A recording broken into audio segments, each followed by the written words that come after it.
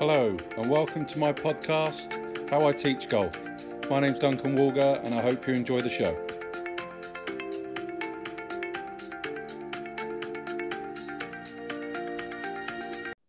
So today I'm talking to Ollie Leet. Ollie, how are you? I'm very well, Duncan. Thanks, and yourself? Yeah, looking forward to this. Absolutely. I don't know too much about you, Ollie, I'm sorry to say, but so tell me and the listeners a bit about your background, how you got into golf and how you ended up doing what you're currently doing. Sure. Okay, cool. So, I started golf at a young age, playing in the fields back in Aberystwyth. Then joined the local golf club Penrose when I was 11. Okay. Sort of got obsessed with it straight away, really, and loved it and was up there all day, every day. Got to a pretty good standard. When I was 15, I was 3-4 handicap.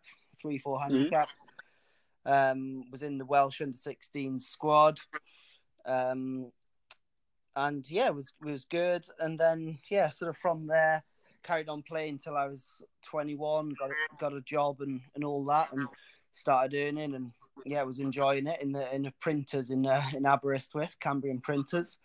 Okay. And then I sort of just had a bit of a chat with my mum one day and said, I don't want to do this the rest of my life. I want to help people play golf. So decided to go down the PGA route. So you didn't do PGA like at the end of school, begin the college. You waited until you're about 21 and then decided that's what you wanted to do. You wanted to help people get better at the game. Absolutely, yeah, absolutely. Still loved the game, but sort of knew I wasn't good enough to make it as a player from a young age, and but still loved the game, wanted to help people. So finally got a job, and away we went 9 years ago now. So where did you do your apprenticeship? So I did it at Lillybrook. The funny story is that I applied for all these jobs as an assistant, and I went for 11 interviews and didn't get one of them. Okay. And started questioning, like, crikey, what's wrong with me? You know, or why do none of these pros want me to sort of take the job? And I was very fortunate that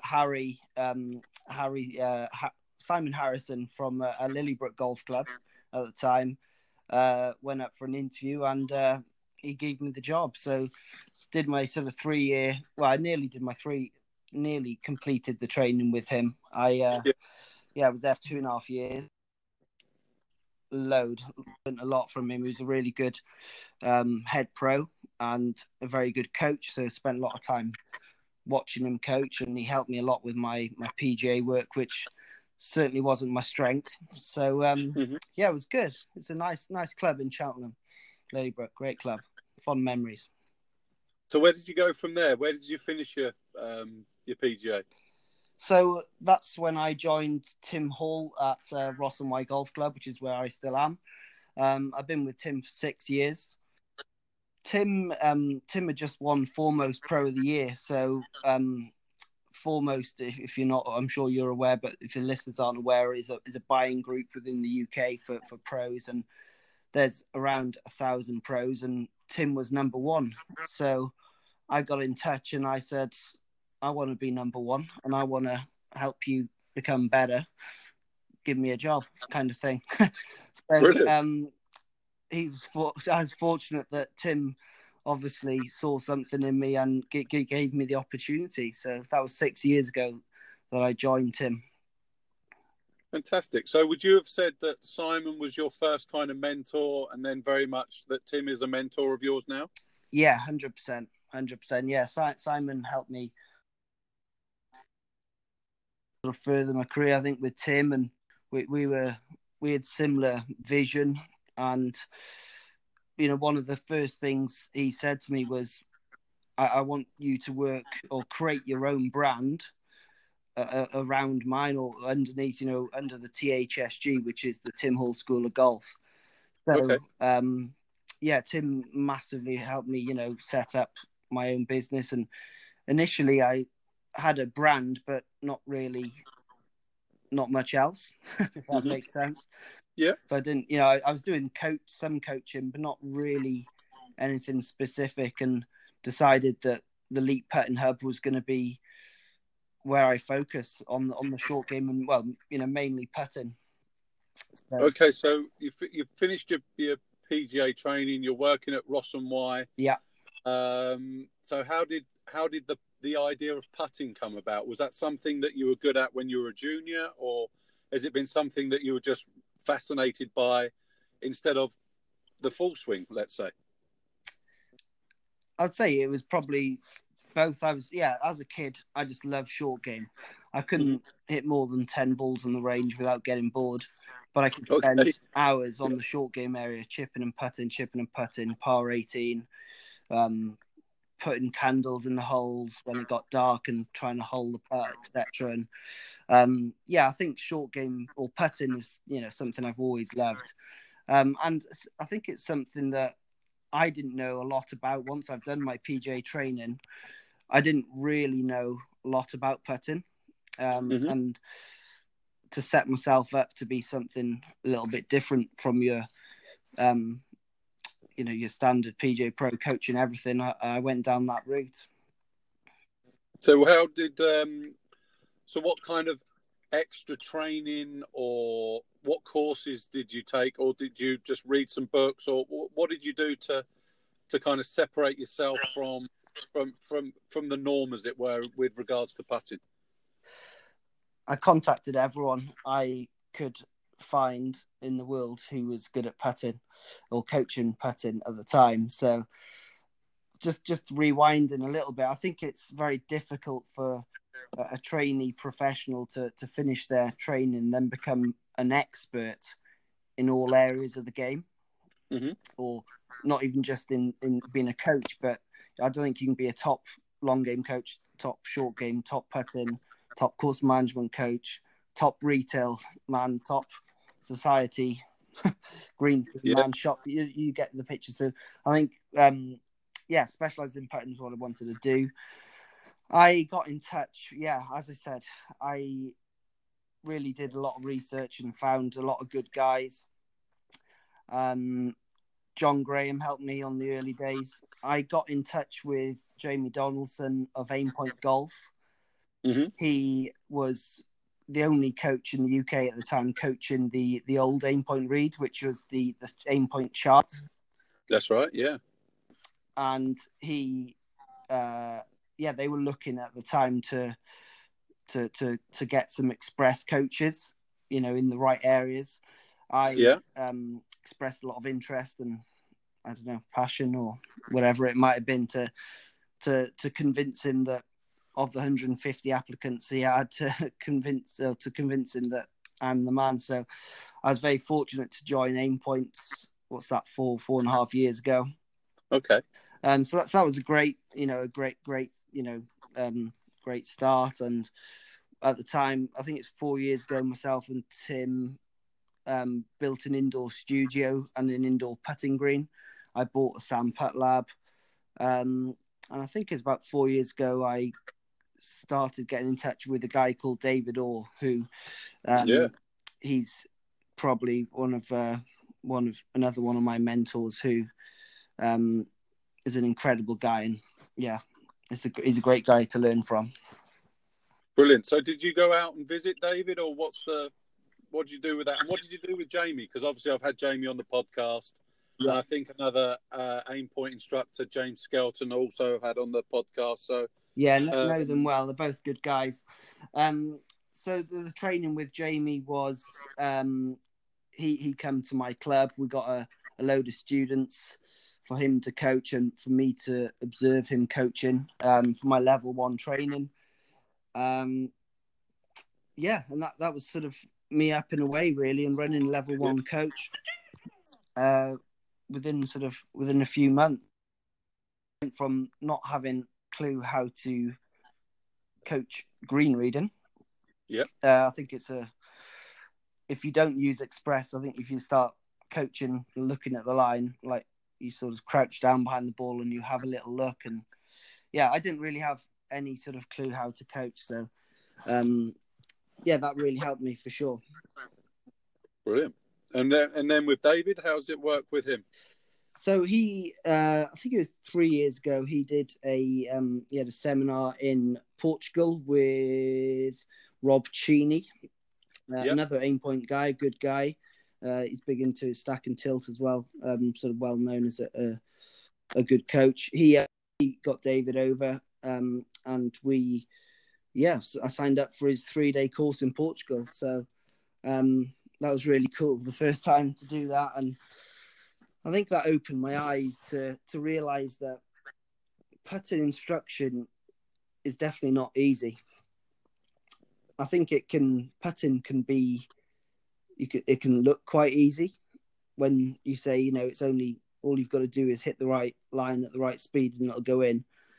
But there's a lot more to it, I think. If only it was that simple. So yeah, so he's really helped me. He's the research that David Orr has done on putting instruction is unbelievable, especially on measuring the body. So measuring how the body moves during the putting stroke. That's nothing I've never probably even thought of beforehand, not alone, dived into. So, learning how the body moves in the last 3 years has been an incredible journey, really. And Phil Kenyon has also helped me a lot in the last sort of year or so. He's a real good guy. Obviously, he's probably the best coach in the world at the moment. He's got certainly a lot of good golfers who he's coaching. His knowledge, himself and David work together closely with Dr. Rob Neal on the GPD to really advance, I think, the putting scene, if you will. Fantastic. So just talk me through kind of the setup at Ross and Wye. If I was coming in for a first putting lesson with you, what could I sort of expect, or basically how do I book a lesson? Cool. Yeah. So a little bit about what we've got there first is the course is fantastic. It's one of the best courses in the area, if not the best. So great course, great membership. With the THSG team, the Tim Hall School of Golf team is fantastic. With myself, Tim, James, and Neil, we work a lot with the juniors. Basically, when we started at the club, there was not a junior member of the club, or I say not, but probably 5 juniors, and we've sort of transformed that to roughly 150 junior members through all ages, from 3-year-olds to 18-year-olds, and we even look after up to the 21-year-olds really until they're ready for college or whatever. So that's a real cool part of our job, and I love that side. Indoor facilities, we put Tim's in the lab. He's got his quad, GC quad, and GASP cameras and 2 K vests, one for inside, one for outside. So that's where we sort of lock him. We lock him into that room, and he's away coaching flat out. And then I'm flat out coaching in the hub with the Sam Putt Lab, which is probably one of the best things I've bought. It's super reliable, accurate, and I love it. I've got other putting gadgets as well, but I'm not a big gadget or training aid guy. But I bought a 4D Motion as well since working or learning from David and Phil, which is a 6-sensor 4D Motion capture system. So you can put the 6 sensors wherever you like and see how the body's moving. I don't really use that in lessons. That's more for my own education. So if you wanted to book a lesson, you could find me on social media or my website, Tim Hall's website or Ross and Wye's website. I wouldn't say I've got a set structure. I've not got like a lesson plan. I think everyone's so unique and different. I think I would initially have a chat with you and say, what is it you need? How can I help you today? And go from there. Initially, I'd say, most often people come up for 2-3 hours for the first session, and we go from there. That if they're coming to see me, I also go to a load of other clubs coaching aim point. So over the last 4 years, I've developed from level 1 coach up to a level 3 coach now. So the southwest and Wales is kind of my area. So it's a big old area from, I don't know, Conwy in North Wales down to Cornwall, over to Birmingham, and then down not quite as far as Oxford, because I get into sort of closer to Jamie, but certainly the Cheltenham area. So I love coaching aim point all over the country and going at different clubs. Host, get the head pro to host a clinic. I think you hosted a clinic with Jamie. Is that how you know him? Or?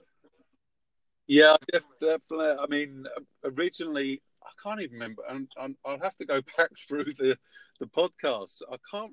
Jamie and I basically met, and I can't remember how we met. But I know we were together at the PGA Golf Show in Orlando, and we were holding a Plain Truth party, and Mark Sweeney was there with Jamie and sounds like a good the party. guys. And it was a very good party, and then I hosted I was teaching the Essex girls and the Essex ladies at the time, so we did a aim point clinic with the books back in 2009, 2010. Brilliant. That kind of winter. And Jamie and I remained friends ever since. So I hosted a couple of other aim point clinics wherever I was, but we've always just remained in contact, really, because his special, I like, a lot of the time I like to, although I like the information and I like to be able to coach the information, if I feel as though there's something that I'm kind of lacking in the knowledge, it doesn't matter. I don't mind putting my hand up and say, you need to go and see Jamie, or you need to go and see James, or you need to go and see yourself, Ollie. It's I see it very much as a part of a team. It's a great, and if I don't feel as though the person needs that, then we're okay. It's really cool that you've got that, that growth mindset, Duncan. That's fantastic to hear. I think a lot of the pros in the industry need to follow that route, really. And yeah, we can't be experts at everything, right? Because as you said earlier, I can't be an expert or perceived expert, I think, in every single area of the game. Impossible. I think that's going to be a little 100%, bit of a tall order. Yeah, 100%. Absolutely, yeah. We're going to keep learning for sure. I mean, I've got a sand putt lab and I use Blast, and we've got gears and everything else. So I do have a lot of tech at my disposal. However, there's still a lot of people that I lean heavily on for information with the players that I see, definitely. Yeah, me too. So what do you see?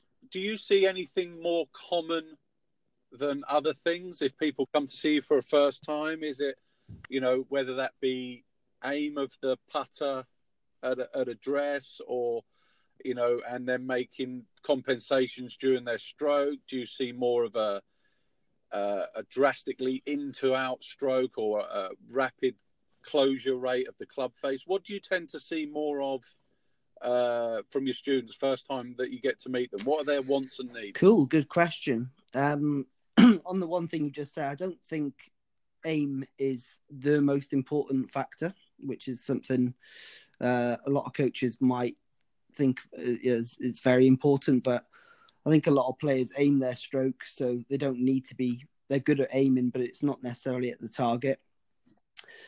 Normally, I find most golfers, they either have a bad belief or a bad concept, which listened to or read or been told by their colleagues or their friends, and those common concepts or bad beliefs, in my opinion, would be, what's the top three? Eyes over the ball would be one. Take the putter straight back and straight through would be two, and to accelerate the putter through the ball would be my third. They're the three I hear on a daily basis. Yeah, I think there's no research to actually say that the eyes have to be over the golf ball. No. And have you ever seen a putting stroke that has gone straight I'd back? say Straight that through? there's probably, I've not, but David Orr has done the research, and I think it's 3% of golfers can do a straight back, straight through putting stroke, but and are good at doing so. You have to, or the club as a whole, quite a lot for it to go straight back, straight through. It naturally wants to be a 3-dimensional arc. I think that's one question I get often is like, so do you coach, Ollie, do you coach straight back, straight through, or do you coach arc putting? And it just amazes me that people still think that is a reasonable question to ask, really. So, for me, the putter has to move in 3 dimensions. It's not a 1-dimensional stroke.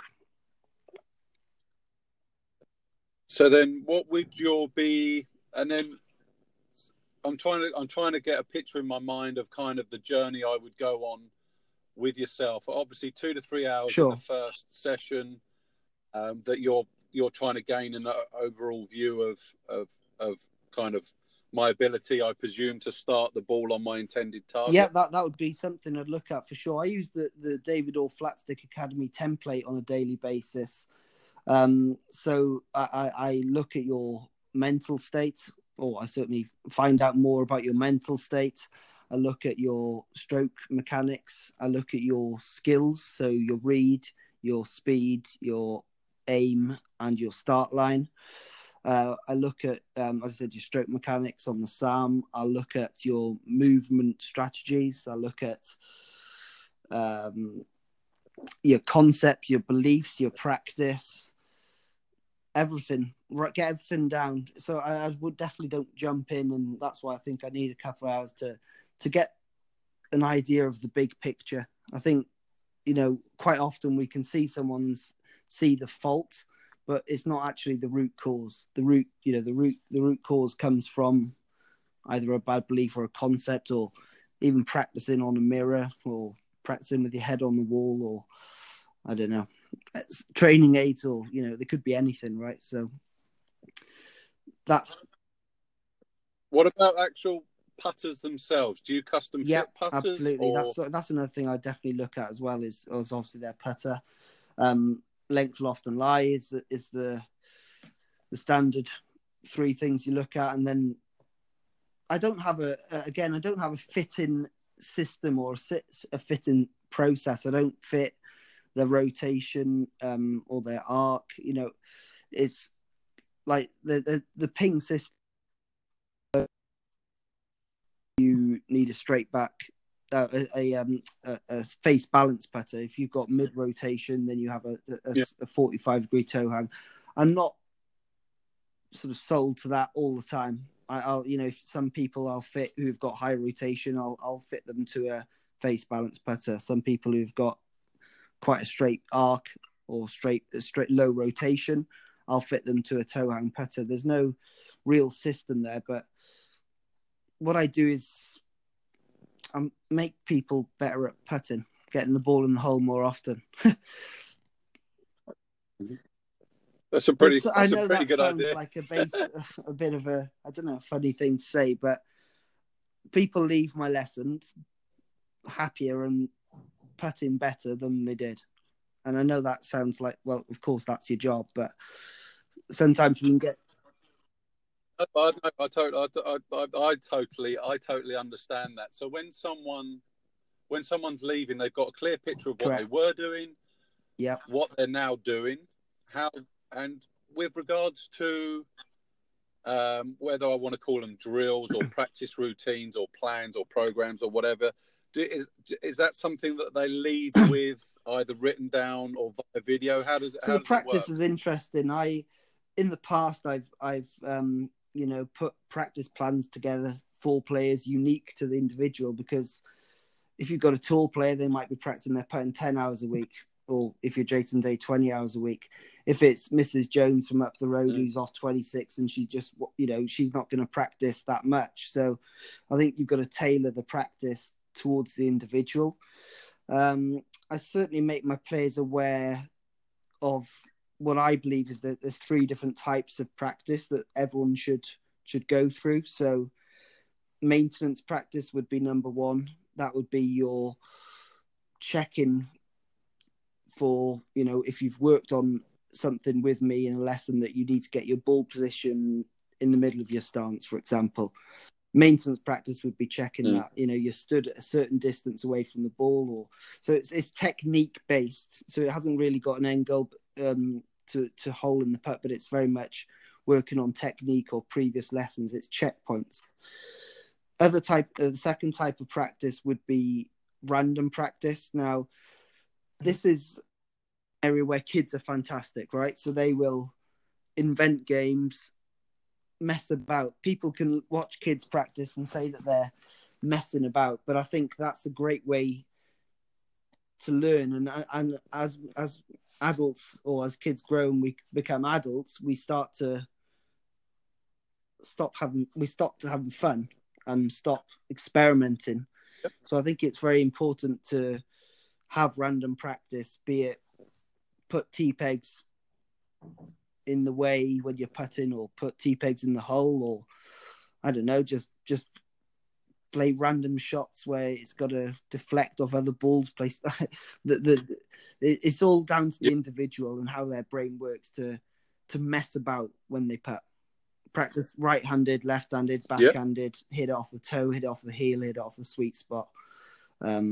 Experiment with loads of different ways, and that for me is a cool way for learning. Moving on to the third type of practice, performance practice would be sort of my third step, and that would be where you measure what you're doing. So here you use one ball, it's full routine every single time, and it's a task that you've got to complete, in either complete the task or do it in a certain amount of shots, and you record that score and then you send that back to me. So in the past, I've put these wonderful plans together for players, and they don't do it.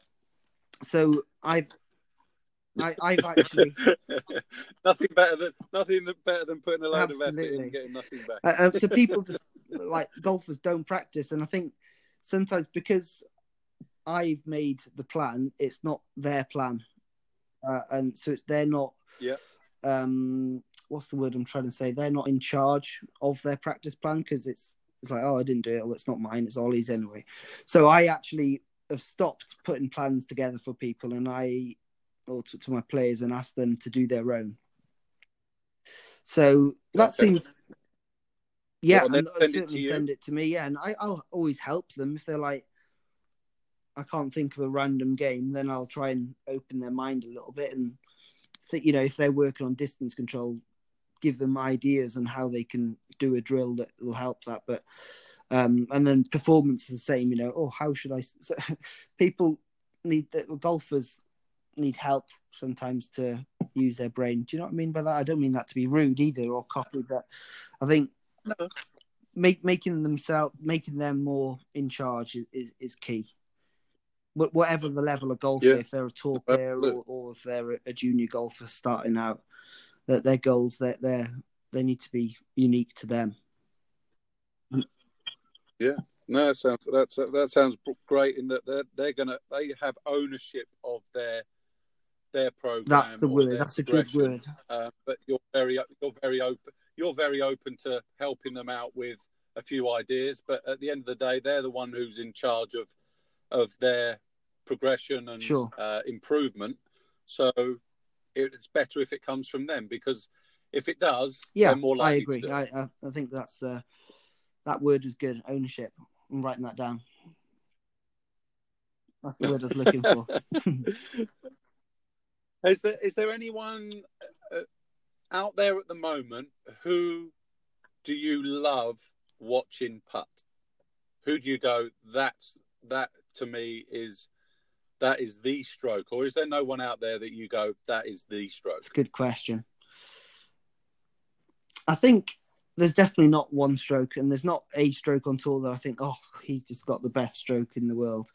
For me, the players that stand out are probably Jason Day. I think he's been the one who's performed the best in the last few years. He's the one who's practiced the most and putting in the last few years. Spieth, obviously, his distance control on all lengths of putts is phenomenal, and that's why I think he holds more 20-footers than anyone else in the world. Yeah, who else? I don't see someone having a perfect setup or a perfect model or a perfect timing. I think everyone's timing changes, everyone's rhythm changes. The setup changes as well. You know, we sometimes try and we'll see golfers trying to be robots, trying to create a perfect stroke, and it just doesn't exist. Just doesn't exist. It's going to change so much. You know, for example, if you're on a left to right putt, the ball is below your feet. If it's right to left, the ball is above your feet. That changes posture or setup. It has to, or you're going to duff it on the uphill or the right to left putt. So being able to adapt to the environment is key. And I think that's what the best players do is they have the ability to adapt to different speed of greens, grain, wind, speed, slope, all these variants, all these variables. That's brilliant. That's a great answer. And then, but is there anyone back in history of which you wish you'd actually seen putt live? It'd been pretty cool to get some numbers, wouldn't it, off of some of the old guys, like, I don't know, Seve or I know Faxon's he's a great putter, and his stroke numbers are out there, or Lauren Roberts even. Yeah, I think, a lot of the information is out there. And I have seen, you know, I've seen Tiger Woods. It's an interesting one. Going back to the aim, you know, Tiger Woods aims his putter 2.5 degrees to the right, and he putts very much with his right arm and shuts the face. And you can call it a draw the ball into the hole. Obviously, the ball won't actually curve, but that's his stroke mechanics. I think if you started to fix Tiger's aim, which would be an interesting question to coaches, if you've got a golfer who aims 2.5 degrees right, would you fix their aim? A lot of it is on consistency. So if they aim there every single time and square the blade every single time, you know, you wouldn't change it. But you would hope. I think you'd be nuts to change it. Tiger Woods has got a few quid, hasn't he?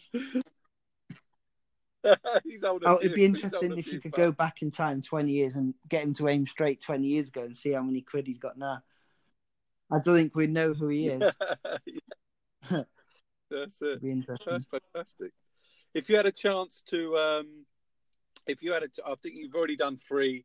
You've already done three kind of misconceptions and that you've exposed, which is great. But if you had the chance to play a fantasy 4-ball, you can play in the 4-ball or you can be a caddy. I don't mind. It's your 4-ball. You can do what you want. So who would you have in your 4-ball and where would you play? You did tell me you were going to ask this question, and I didn't think about it. I would have to play in a couple of years with my daughter. She's 15 months old, so she's the joy of my life. So when she can walk now, but she does swing a plastic club, but 18-olds might take a long time. So she would be in there. Tiger Woods, Seve Ballesteros. I would play at Augusta. Standard answer, and it's got to be Augusta.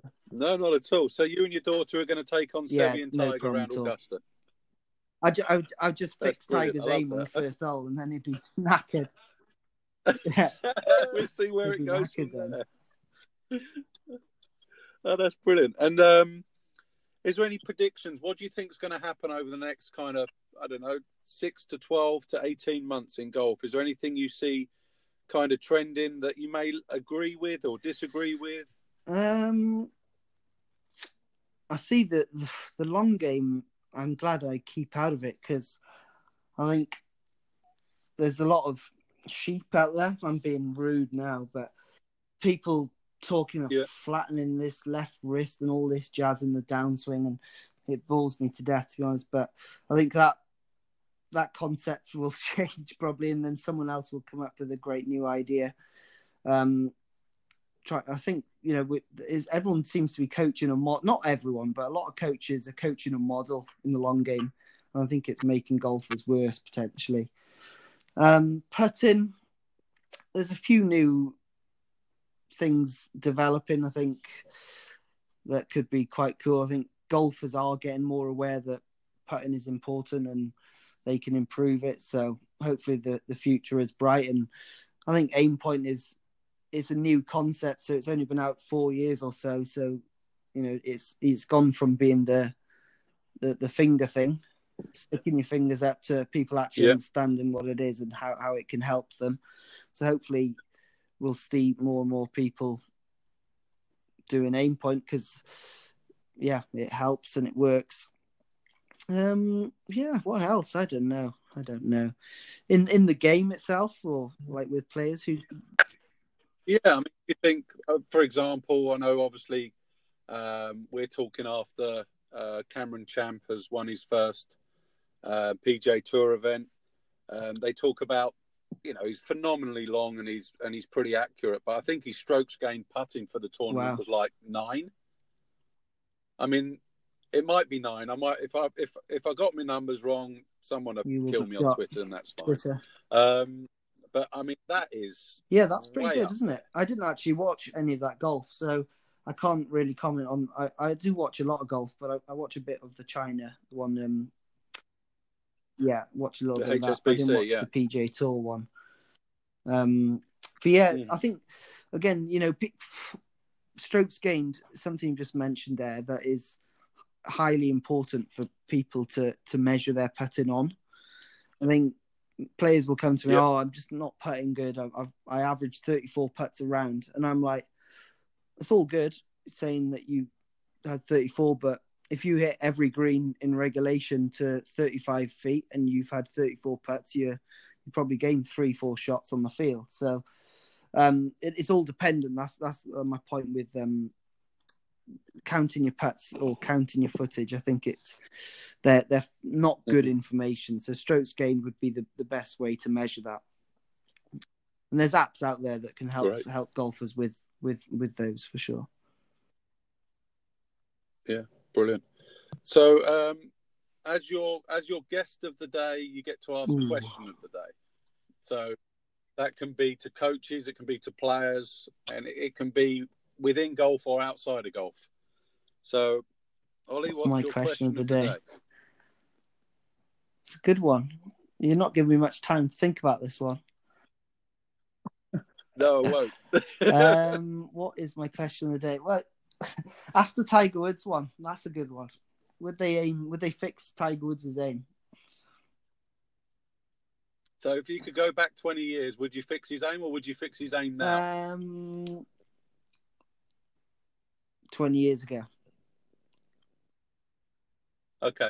So before he comes out on tour, we've got him on a sand putt lab or something of that ilk, and you notice that Tiger Woods is aiming 2.5 degrees to the right every single time. Yeah. Would you change it? I can't think of any better questions.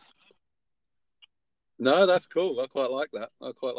And then, Ollie, how can people reach you? Give out all your social media bits. So I'm pretty active on Twitter, Facebook, and Instagram. I do a lot of my lessons on there and tweet and talk and all that jazz. Elite Putting Hub is the Facebook page. Twitter is Putting Hub, @Putting Hub. And what was the other one? Instagram. I think Instagram's Putting Hub as well. But if you Elite Putting Hub, and you'll find me. I'm pretty much so. And the golf club's website is rossandwhygolfclub.co.uk. Oh, the rossandwhygolfclub.co.uk.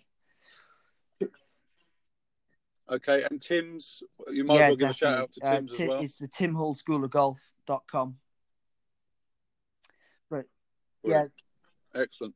Ollie, thank you very much. I've really enjoyed this because I know we share a few players, as it were. So we're part of a few teams together, but we don't Sure. actually get a chance to have this type of conversation That's together. cool. So I've really enjoyed it. Thanks very Alex much is a good lad for in coming on the Hartbury. podcast. He's good, doing well. Yeah. Could you? So how do you look after other universities, or are you just at Hartbury, or what's? Yeah, sorry. So I coach at Hartbury. It's a super college with 40 odd students. So I work with them all, and the elite team I work with on their putting. It's a great place to. It's cool. I work with other counties and ladies' counties teams with doing aim point sessions all over the country as well. So what I love about my job, Duncan, right? You can call it a job, but it's not really a proper job, is it? You know, there's so much. It's not just one thing. I'm fortunate to coach tour players. I'm happy to coach to Hartbury. I coach on Sam at THSG. I coach aim point all over the world, and then go and learn from my mentors every year, and spend loads of money on training every year. So it's pretty cool. Excellent, Ollie. I've really enjoyed it, and I look forward to meeting up with you, and we can catch up and have some fun, and maybe no sort problem my putting stroke out. Easy.